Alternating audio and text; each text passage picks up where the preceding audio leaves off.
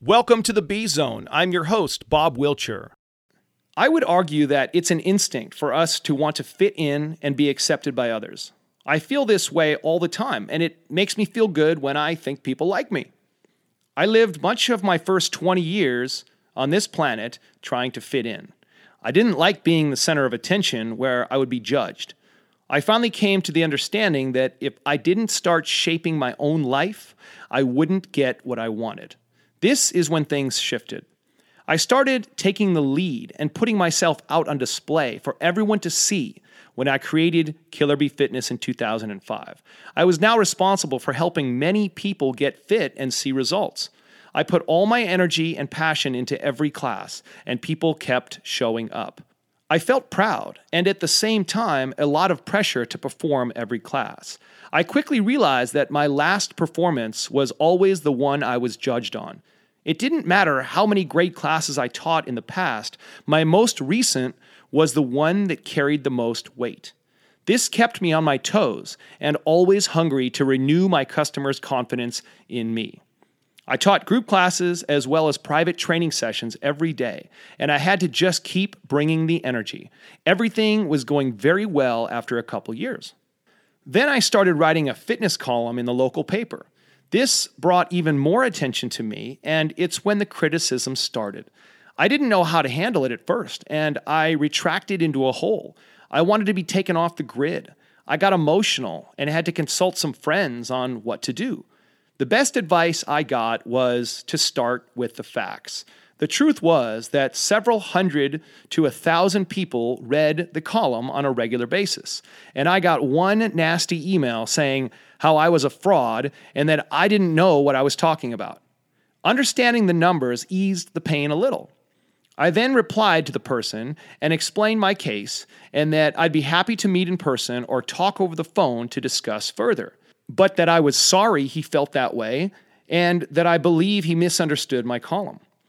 I wanted to make it right. I waited and no answer. So I emailed again. No answer again after a few days. So I tried one more time and still no answer. So I came to the justification that the person had a change of heart and maybe wasn't so upset anymore. Maybe I was right, maybe I wasn't. But it immediately made me feel better. Then I realized whatever I believe is really the world I live in. So I started believing differently. I follow my passion and do what I think is right when I'm teaching and inspiring others. When I get criticism, which I have gotten plenty of over the past 15 years, I have conditioned myself to handle it in a way that turns it into an opportunity. First, I try to put myself in their shoes and understand the situation from their perspective. Everyone grows up with different experiences that shape their beliefs, which has something to do with why they gave the feedback. I try to criticize myself from their perspective and understand how what I did or said may have made that person feel to cause their reaction. I picture it being an emotional time in their life and that their hurtful words are more so a reflection of that than what I did.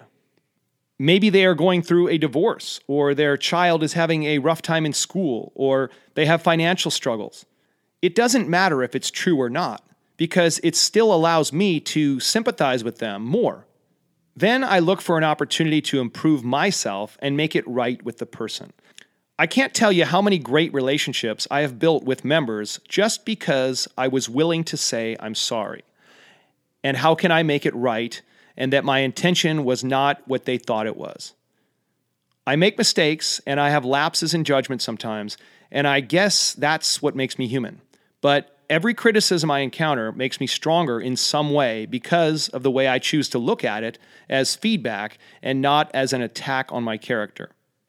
This is difficult sometimes, and sometimes I have to really dig deep in order to follow this protocol. The hard, cold truth is that if you are going to follow your passion and wake up with a purpose every day and do what you think needs to be done and say what you think needs to be said, people will have an opinion about you. The only way to not get noticed is to do nothing. Not everyone is going to be in line with how you act or what you say, but taking a stance of leadership is how you become who you were meant to be. Humans are meaning-making machines. So what we think others think may not be what they are thinking. So stop thinking so much and just get the facts by confirming them and having the attitude that you will find a solution that makes things right. Solving problems and diffusing drama is what makes life interesting. So my advice to you would be, stop trying to please everyone and start living.